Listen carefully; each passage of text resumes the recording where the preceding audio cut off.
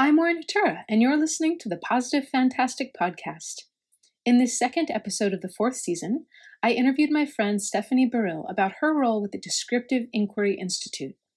In their own words, the Institute uses group processes to describe, look closely at, and reflect upon student and teacher work in order to enhance teacher and school practice. Before we dive further into Descriptive Inquiry, here's an opening musical piece by Jessie Lee entitled The Rebel.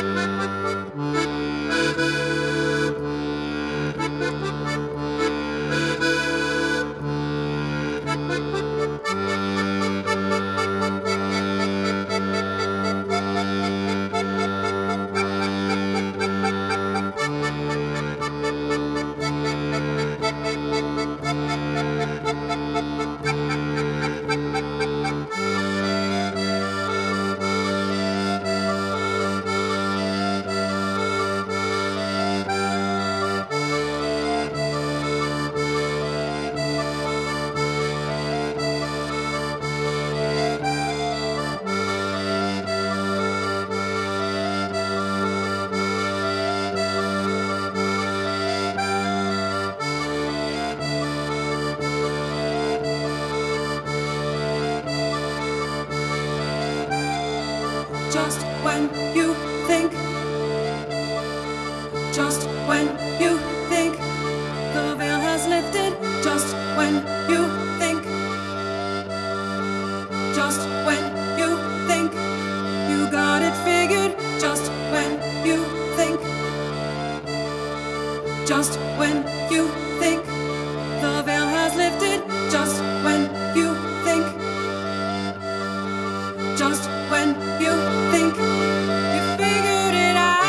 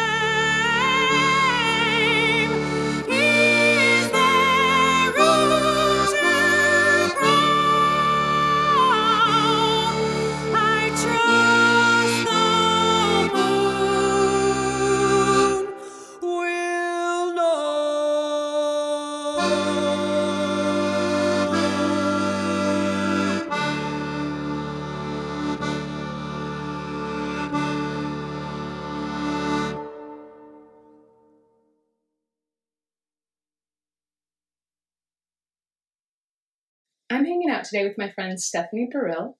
We've known each other since we were freshmen in college, so a long time, over 20 years, I think. And we were up at Reed College in Portland, Oregon, and we had a fun, adventurous year together as freshmen. And then I transferred to another college, but I kept going up to visit all my Reedy friends. And Stephanie and I stayed in touch during college. And then she went off to New York and lived in France for a bit. And I also got to reconnect with her when she moved back to the West Coast in the last several years. So I'm excited to hang out with you today and talk about this process, this educational adventure that you've been on for many years as a teacher, diving into greater depth with how to embody that position. Thanks, Maury. Yeah, and we also both ended up becoming cultural anthropology majors. Yay! So it was cool to continue to connect with that. Even as you were at Santa Cruz and I was at Reed, we continued to have conversation about anthropology. Totally.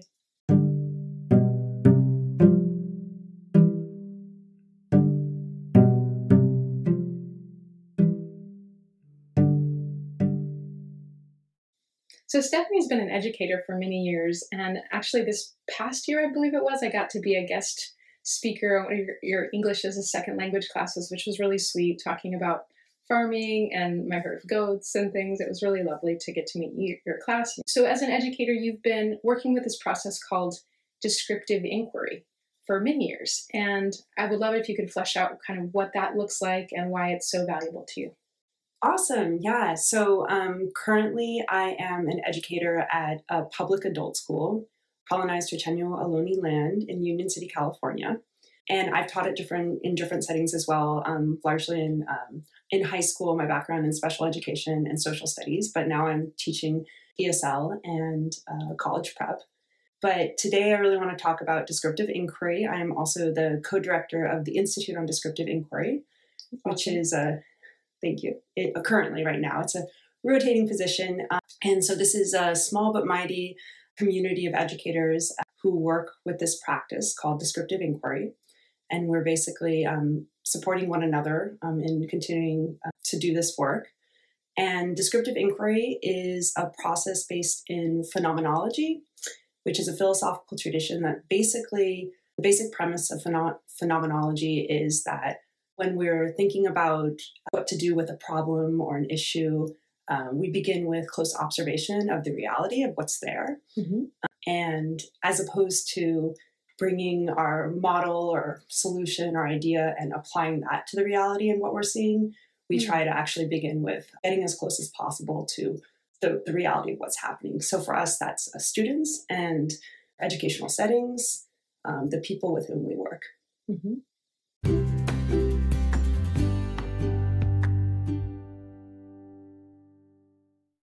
So Stephanie, what is Descriptive Inquiry? So Descriptive Inquiry is a practice that's based in phenomenology, which is a philosophical tradition that's really about looking at what's there when we're coming to an issue or trying to decide about an action, at what's actually there, as opposed to coming with our own ideas about what constitutes the problem or how to solve the problem. Mm-hmm. So what that means for us, working with learners of all ages, mm-hmm. is to really observe the people we're working with and mm-hmm. try to describe them as a way of trying to get closer to them and think about how we can work with them towards next steps. Right. So you go back east and you get together with a group of educators annually, and you guys have what you lovingly refer to as adult summer camp, and you practice this together about each other's students, or how does it work? Yeah, so I call it Teacher Summer Camp because it is professional development, but we're a grassroots organization, so we organize the conference that what we call the Institutes every year ourselves. Mm-hmm. So it's not like a packaged, deal, or we're being taught something or offered something. It's really teachers, educators of all different settings and all different levels coming together with their own questions, and mm-hmm. then we use a set of processes have been developed over the last 50 years, but really began at a small independent school in Bennington, Vermont, with a teacher leader named Patricia Carini. and the other teachers working at her school. Mm-hmm. And they developed these processes because they had this school called the Prospect School, and they were not giving the students grades. So this was Nice. an alternative way to not necessarily assess students, but follow the young people along their journeys, Mhm. their learning journeys. Awesome. So when you get together, what are some of those processes? What do they look like? What do you do with the other educators? So one of the, I'll begin with talking about a descriptive review. Okay.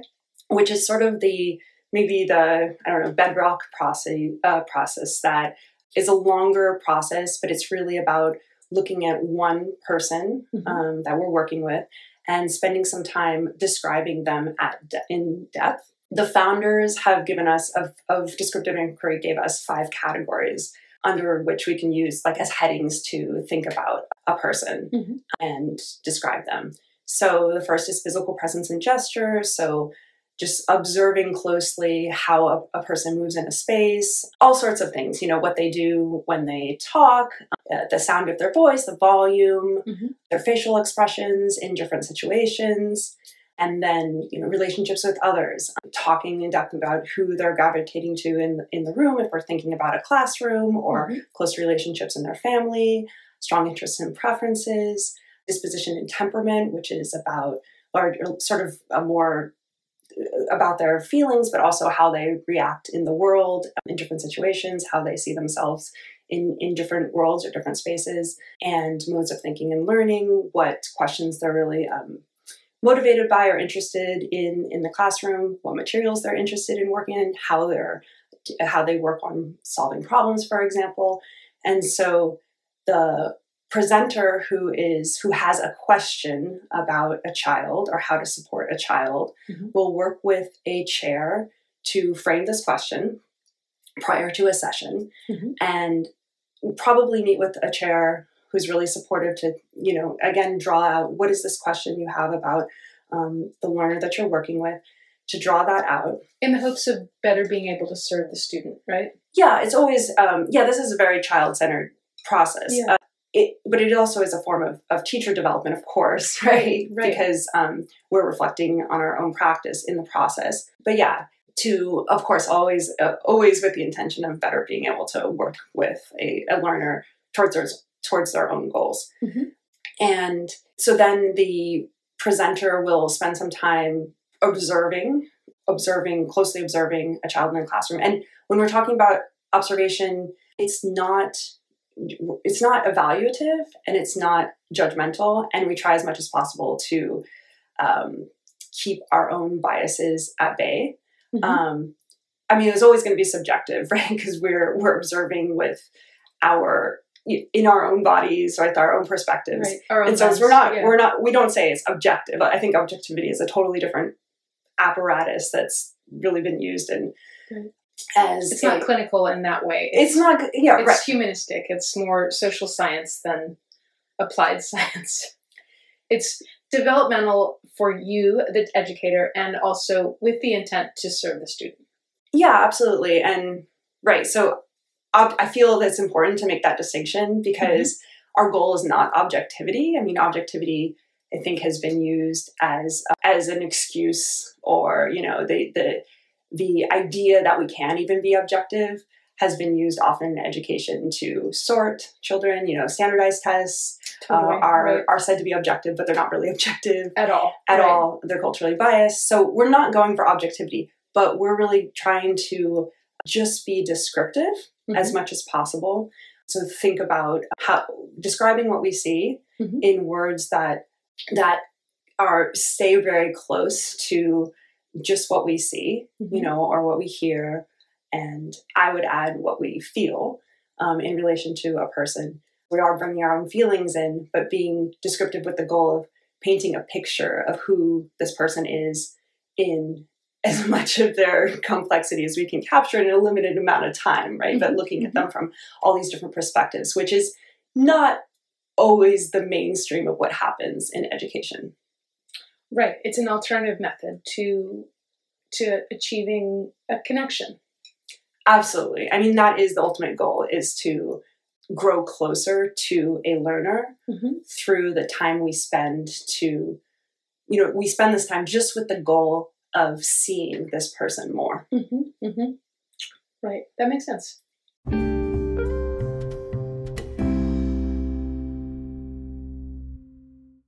All of that process that you just described happens before you ever get in the room to actually do the descriptive inquiry, right? That's right. So that's the preamble. That's the we have a student we'd like to connect with more. This is our own first kind of personal inquiry to get to a place to do descriptive inquiry in the group setting. Well, that is a part of the descriptive inquiry work that we're doing, is the preparation that the teacher does through observation, daily observation in the classroom or in the educational setting for any amount of time leading up to the actual meeting with other people. That makes total sense, that you'd have to really drop in and be observing the student and feeling into what that's going to be like. And then you meet in the group and you take it to this other level. What's that level like? Right. So the group gets together, and when we're meeting in Amherst and during the summer, the group will be made up of people who aren't working with that same young person, or if it's an adult learner, they're not working with that same person, right? So they don't know this person. Of course. Yeah. So we meet in this group, and let's say there are 7 or 10 other educators, in the group, along with the presenter and the chair. And basically the presenter reads what they have written about the young person with this full narrative report that they write based on their observations. Okay. And then people ask clarifying questions, and then people give feedback on recommendations in response to the focusing questions that the presenter and the chair have worked together to create. And also sometimes we'll also look at student work alongside this. So it depends how much time we have to work on the spanning. When we're during the summer, we have the benefit of having that time. So a spanning study of a learner could last 3 days. Oh, wow. And so each day we'll look at a different aspect. We'll do different processes to look at, for example, some of their work, whether that's written work or artistic work, all with the goal of coming to know the person better and to help the educator think about next steps and give them recommendations for how they can move forward in supporting the how to better help the student. Yeah. So it's learner and educator, kind of the two people, educators bringing their observations and their narrative of the learner to this group process to do descriptive inquiry. And that can last days. That's amazing. That's an in-depth study, or an in-depth inquiry, I should say, because it is probably just things arise out of that. It's not fixed. It's not projecting your own things onto it. It's really like, what is here and what can we do to better serve? How can I be of service, and what does this student need? Absolutely. And also, we're not driving towards one answer. Right. And sometimes there's actually other questions that come out of the work. And so it really is inquiry in that sense. And sometimes staying with the question is actually the most important part. But yeah, it's communal knowledge production from people bringing their own experiences, multiple perspectives. Right. I like that it's not just the educator that is connecting with that learner, that it's actually a lot of people who don't have eyes on the situation that are kind of having their own diverse perspectives that they're bringing to these focused questions to inquire. And it's really amazing because, as you noted, 3 days is a lot of time to spend looking at one person. And so you can imagine, everybody shining their light on that learner for that length of time in a really focused way, in a way that's supported by the structure of these processes. It's almost transpersonal. There's a way that, you're focusing on this educator helping this learner, but in that inquiry, I'm sure there's so much that can be applied to other people in other situations with other educators that are helping other learners. There's just having that kind of open-minded process of inquiry lends itself well to really helping one become a more well-rounded educator that really is in service to a broader range of students in a way, because so much of what we are as growing, evolving humans are trying to do is to figure out how do we look at things from a new perspective, because there are, like you said, standardized testing has proven itself to not be helpful, in my opinion, as a quote unquote objective barometer. It's like, what about these subjective experiences? What about real people are going to school? Like, I have a 16-year-old right now who's in school, and he actually just decided to do an independent study program as opposed to continuing at the local high school, because he did not feel that the educators were in his court. He didn't feel like anybody was giving him focused attention. And he found that in sharp contrast to the previous school he went, where the educator was absolutely focused on him and shining her light on him and absolutely in attention to the entire class. And I know that one of the practices he was at a charter school, and one of the practices of Waldorf charter teachers is to really hold that for all of their students to really feel into each night, actually, before they go to sleep. How can I best serve? In my son's case, it would be Osiris, but it's with each student. It's not that it's just one. It's that, how do I really feel into what does this child need? And that, to me, is a much more interesting question in the state of the world that we have today in education. How can we serve this student rather than how can we project our standardized notions of objective learning onto everyone without really feeling into what needs to happen? So I'm really excited that this is something that you're doing. I know every time we've hung out for years, you've been so excited about this. And so I'm starting to understand more about why it's so compelling to you. Yeah, it's really amazing. And I'm really glad Osiris had that experience at his Waldorf school. And sometimes it certainly is hard. It feels hard to make the time, depending on, your school setting. It sounds like the teachers were supported in making the time to have that practice where they were reflecting on individual young people and their supportive relationship with each learner.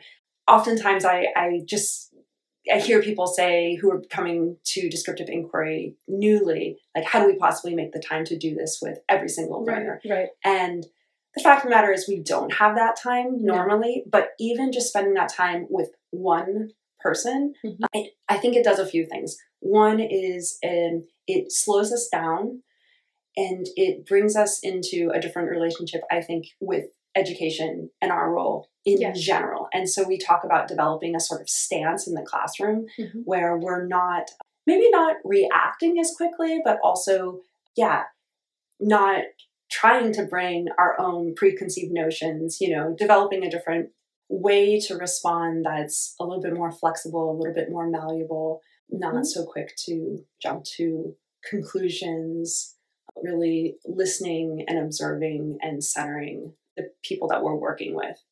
And so I think that sort of stance and positioning in the classroom develops through doing this work, even if you're not able to look at every single young person or person you're working with that same amount of time.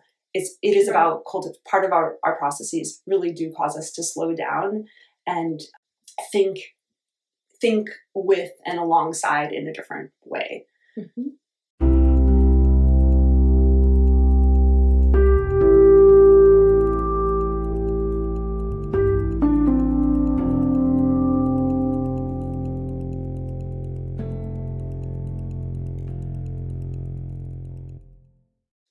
I find it really fascinating and exciting that there is this process that's happening. And part of reaching out of what has been into what could be is looking at things from a different perspective. And the processes that you just described are just some of the things that one does at the Descriptive Inquiry, summer camp.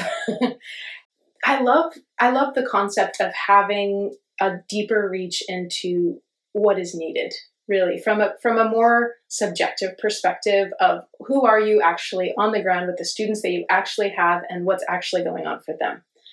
Because part of what is really happening is that we're having all these crises in education. Like you said, the standardized testing, there's the Every Child Left Behind is kind of like the alternative reading of Bush's legislation that created, these standardized tests. I mean, my son's super dyslexic, so it was always just like, oh, do I really have to take this test again? Like, I feel like he's incredibly brilliant in a hands-on applied sense that does not come through at all in a standardized test. But if you could talk him through something, he would shine.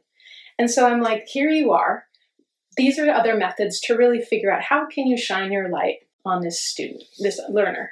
Yeah, and you describe it so beautifully, because I think what happens is when we take the time to sit with and describe and look at a person, and we don't have the pressures of measuring them up against somebody's standard or somebody's rubric, what always happens in this process is that everybody in the room comes out with so much more appreciation for who that person is. Mm-hmm. Yeah, we just get so interested. And the more we spend time with a description of that person and their work, the more we want to spend time, and the more their strengths come through. And it's not like we're really trying to think in that dichotomy of like, oh, we're looking for the good things, or we're not working in the dichotomy of grows and glows, but it also just happens. It's like when you spend time really non-judgmentally opening yourself up to really look at a person closely, it just opens you up in a way where you see the possibilities. Right. And you do celebrate. So yeah, that's a huge part of descriptive inquiry and something I've experienced myself. So we don't have to bring a problem when we're looking at a learner. Oftentimes that does happen, where folks will choose to bring a student that they're having a difficulty with, whether that's interpersonal or a challenge in the classroom academically. And again, people say that the process helps them build a stronger bond with that person. Of course. And it's almost like magic, right? But it's not magic. Sometimes it's just because we're paying more attention. Yeah. We're trying to pick up on the smaller details. We might enter more into conversation to try to get more information. Mm-hmm. And it's simply that turning towards, rather than sort of the implicit, turning against, that comes with judgment, that comes with the deficit model, that comes with when we're just looking for what isn't there. Right. That turning towards creates the bond, that's the bridge that can allow us to be in a different relationship of like you said, service. Totally. Because, the sense that we have to perceive our surroundings from a place of connection as the goal, rather than, it is a really, truly huge pivot to like, I'm turning towards connecting with this learner, as opposed to I'm, an underpaid teacher who's not supported by her school district, largely because they're not supported by the government, in order to create a real opportunity for learning to happen in an interesting and creative way.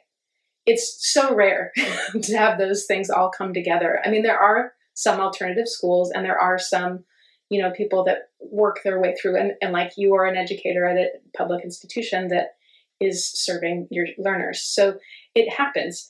But I feel like it's part of who you are as your identity as an educator, that you've really spent the time to do this developmental training every year for the last 13 years. And that most people are just surf it with like the pressures and stresses of teaching, that they can't even consider more engagement. But really part of that is because there's a lack of opportunity. There's not a lack of opportunity. There's a lack of sponsorship for this kind of inquiry. The subjective role that teachers are playing is so huge, because it is a different classroom every time. There are different people that you're engaging with every time. And the more that we treat children like cattle that are just coming through to get, branded with their diploma, like, pardon my metaphors, but I was an unschooler for a long time, because I feel that education is a lifelong, beautiful thing. It's something that we should be excited about learning, and we don't want to kill that. We don't want to train that out of students. We want learners to be able to thrive in whatever it is that they want to learn about. Really, for the most part, that's the actual goal of education.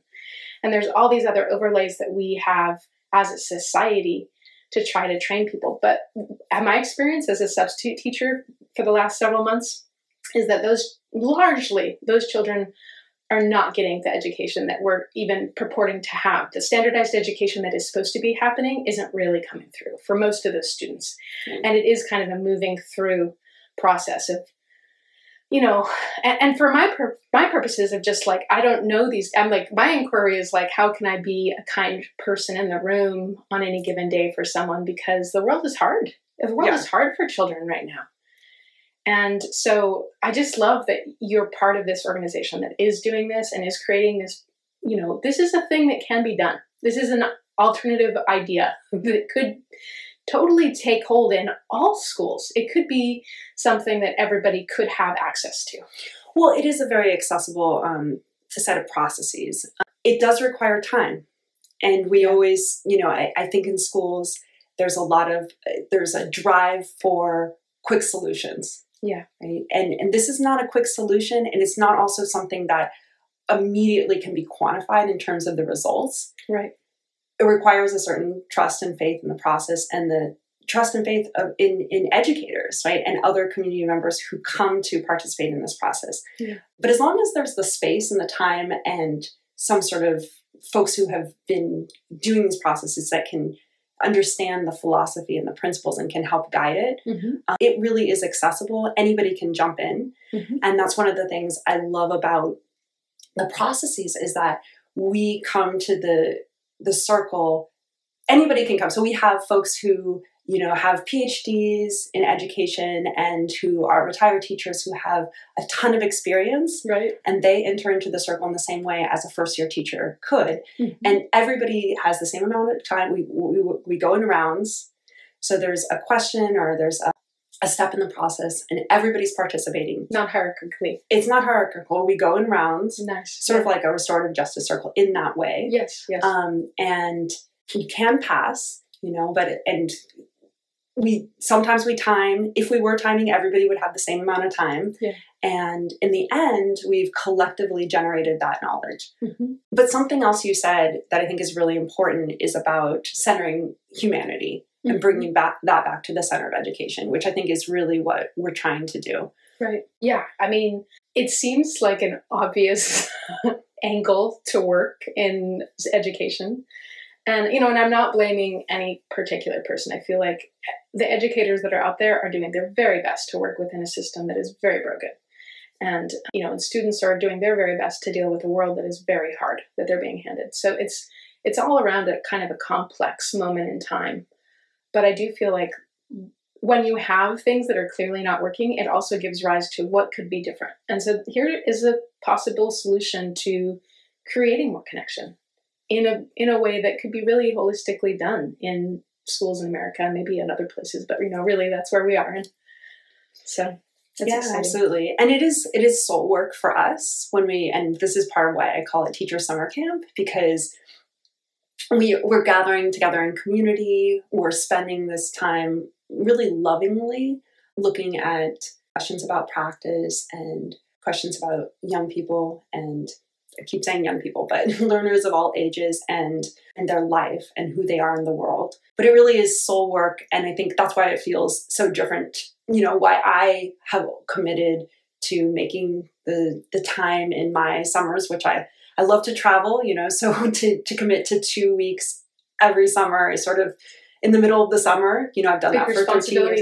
Yeah. For me, it just speaks to like how important this place was for thinking about, for being in community with other educators, in working with a process based in philosophy and not just something being, another tool being thrown at me that I'm expected to use in the classroom, but doesn't really feed me and my soul and my job as relational work. And this really does. I think that's one way I feel like it's different from other tools that are being used in schools right now.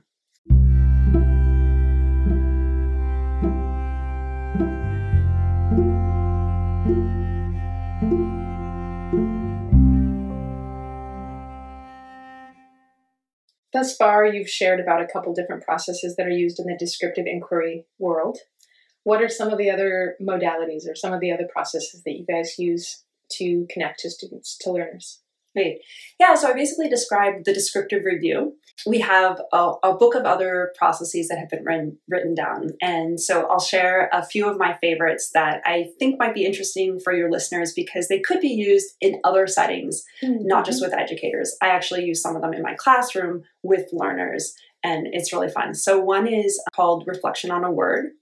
And so we'll take a word that somehow relates to an issue that we're talking about, or perhaps it's a word that resonates or is coming up in some student work that we're going to be looking at. Mm-hmm. Or maybe it's a word that a presenter is using in a focusing question. Mm-hmm. And so it's an entry into the inquiry by focusing on this one word and trying to kind of unpack what are the connotations or how is this word used in our cultural milieus. It's an entry point into this reflection. So, for example, let's say we were going to reflect on the word positive, since for positive, fantastic. Fantastic.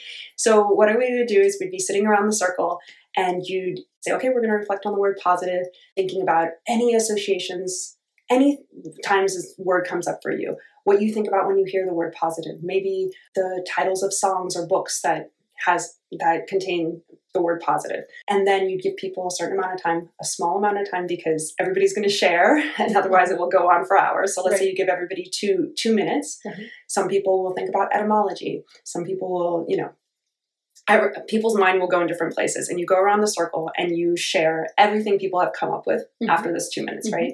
And certain ideas will be repeated, and that's okay because it shows that these ideas are particularly strong in our particular world, right, that we're in.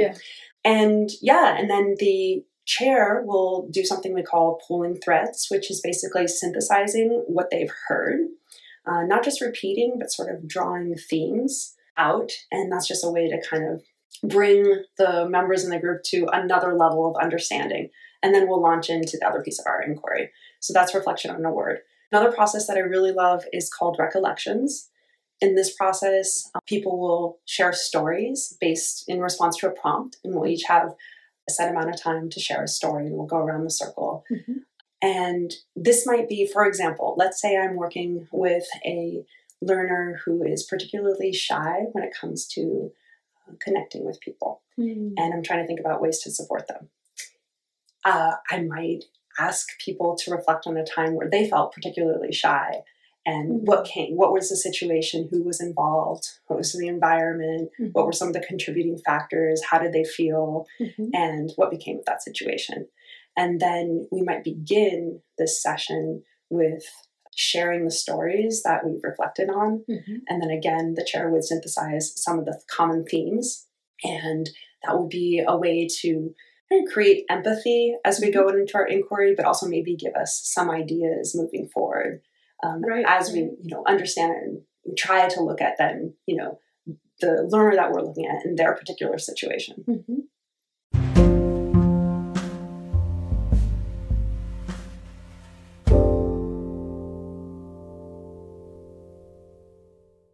Today's PSA is about descriptive inquiry.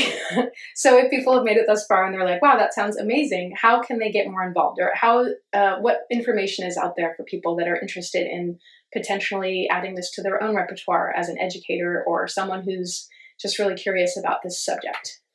Yeah, so we are called the Institute on Descriptive Inquiry. So you can find us online if you just do a Google search. We're also on Facebook and Instagram. And I also want to say that we are also open to, parents and guardians who might be interested in bringing this work into the educational settings of their young people, in addition to educators in all different settings. So please come check us out if you're interested in exploring a non-evaluative way to support teachers and young people in community. The Institute's over 50 years old? That's right. Fantastic.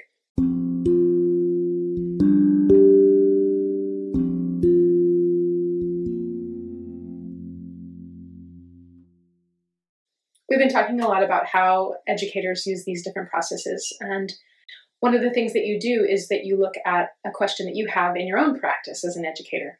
You want to talk about how that unfolds in the descriptive inquiry process? Sure, I can give an example of that. A few years ago, I presented a spanning study that I was looking at my work with the feminist club at our school. Nice. At the time, I was working at a Catholic young women's plus school, and the students there had approached me about starting a feminist club. And I had some concerns about whether or not I was supporting the young people in feminist consciousness raising, what Paulo Freire calls conscientization, and what was actually coming out of this group. And so I brought this question to our annual gathering, Right. and we spent 3 days with a group of educators looking at different artifacts from the feminist club and students who were part of the feminist club. So we read some student writing, we listened to a recording of one of our meetings and closely described what the young people were saying during that meeting. And as a part of that, I also presented an educational autobiography of my own life. And at the end, the recommendations really reflected back to me what was happening in the feminist club and why that space was important. And I came out more confident in the knowledge that the work was happening and the young people were doing that work. And it was important. It was good work. And it's really like having people hold a mirror back to you, because when you're inside it, it's hard to see, right? So it was a great experience. Another example, a specific example, I'll just give from studies that I've been a part of. I also this summer brought a piece of student work from my ESL class, and this student was someone I already had a close relationship with, and we closely read a page of her writing. And a particular student hadn't been to high school in the country where she was born, and there wasn't a lot of punctuation in her writing. It was heavily punctuated with emojis, and in some places might be difficult for some folks to understand. And so my question was really about how do I give her supportive feedback? Yeah. What came out of that process was one, it just really stayed with me. The people in that room ended up loving my student after spending about an hour and a half reading closely her work. Yeah.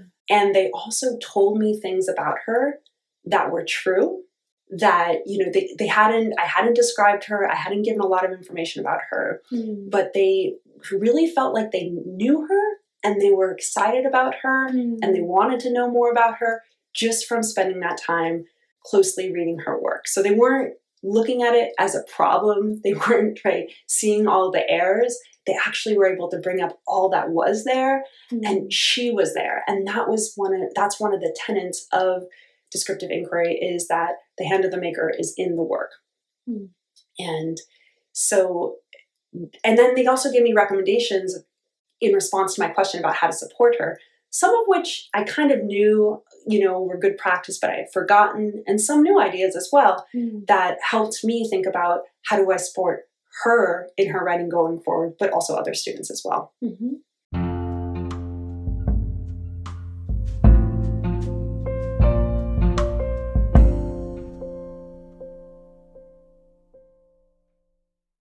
In addition to summer camp, you have other opportunities throughout the year to get together and do some of this work. Where does this work happen outside of the summer camp?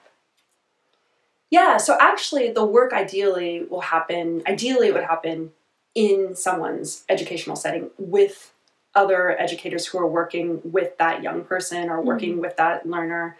And also sometimes the parents as well will be part of that circle, or a counselor or an advisor. And so this is how the processes originally developed at the school I mentioned, the Prospect School, where the teachers would come together around the circle, and that would be like their staff meeting, right? They would do a descriptive process of a group of a student's work or a question that a teacher was bringing about the practice at the educational site itself. So that can happen in schools. For our group, we also have some descriptive inquiry groups that are happening locally in New York and in the Los Angeles area that meet, where teachers from any school can come and bring their questions or bring a question about student work, and the descriptive processes happen in that environment, in that setting. In addition, we've been meeting as a philosophy group to read texts that we think can help us expand our philosophical canon and basis for thinking about this work. Yeah. And that's cool because here we're using the processes to look at literature. Mm-hmm. And so I wanted to talk a little bit about what descriptive process looks like when you're reading a text. And so this could also be for a piece of student work, or it could also be for a book in a philosophical text. Right now we're reading Freedom Dreams by Robin D.J. Kelly. And so how do we use the processes when we're looking at a text? So basically we do something called close reading, where we'll take a passage that we're interested in focusing on. We'll read the passage out loud a couple times. And then our rounds, the first round, this is probably the most esoteric thing that we do in descriptive inquiry. It's called paraphrasing. We'll actually go line by line in the text and replace each word with another word that has a similar meaning. And in doing that, as we're listening to everyone do the paraphrasing, it's almost like turning the text inside out, because the words that people choose to replace the phrases on the text might not be the word we have chosen, or it causes us to slow down, look closely, and think about what is the real meaning of each of these words that we see. And so we do that first round for the entire passage. Then we'll go back and do some more literal description, where we'll look at the text and describe, again, just without interpretation, just sticking to description. We'll describe things we notice about sentence structure, about repetition of words, about where punctuation is, just how the words actually look in the text, on the page. If we were doing this for an artistic piece of work, we might be describing line and color and composition, right? So this is literal description, again, without assigning our own interpretation or any value judgments. Then we'll do another round where we go through the text and get a little bit more interpretive. We might make connections between what we're reading here in this text to other things we've read in the larger text. If we've read more of the work that the passage comes from, we might begin to pose questions about the author's intention.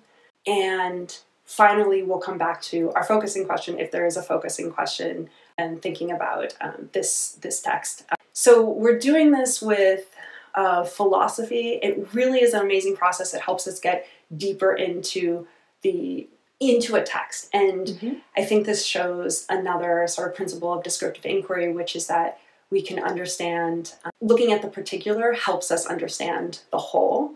Yeah. So it can be applied in a lot of different ways in a lot of different contexts. Yeah, I mean, there's a lot of, again, making the time. If you can make the time in school settings, it can generate a lot of rewards, including sort of the community bonding of having this shared experience where we're slowing down together to look together, and the community that creates and the culture that creates in a school.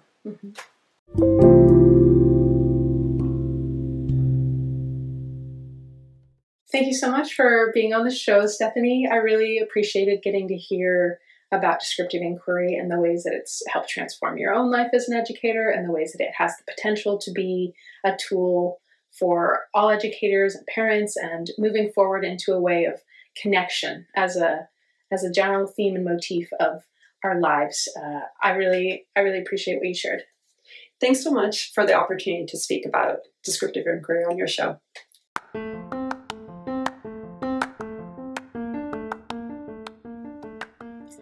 Thank you for tuning into this episode of the Positive Fantastic Podcast.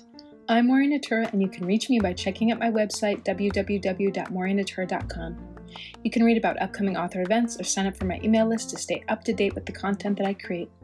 If you go to www.maureennatura.com/thepositivefantastic, you can link directly to any of the podcast episodes that have already been published and see short summaries describing each episode. I'm on social media, and you can follow me on Facebook on my page Maureen Natura Author. You can follow me on Instagram at Author Maureen Natura. You can also follow my TikTok handle at Maureen Natura. You can visit the Institute website for more information about descriptive inquiry at https://sites.google.com/idiprocess.org/idi. Check out my channel at youtube.com/morenatura to see videos related to the podcast episodes, including a short teaser of Stephanie for this episode. Special appreciation to Jessie Lee of Hera Has a Heart for sharing her songs on Season 4 of the podcast. You can find her music at herahasaheart.bandcamp.com, on Instagram at herahasaheart, Facebook at Jessie Lee. This episode of The Positive Fantastic has been brought to you on the cross-quarter celebration of Brigid between the winter solstice and the spring equinox. Cheers, and may we all be able to learn and grow and help each other.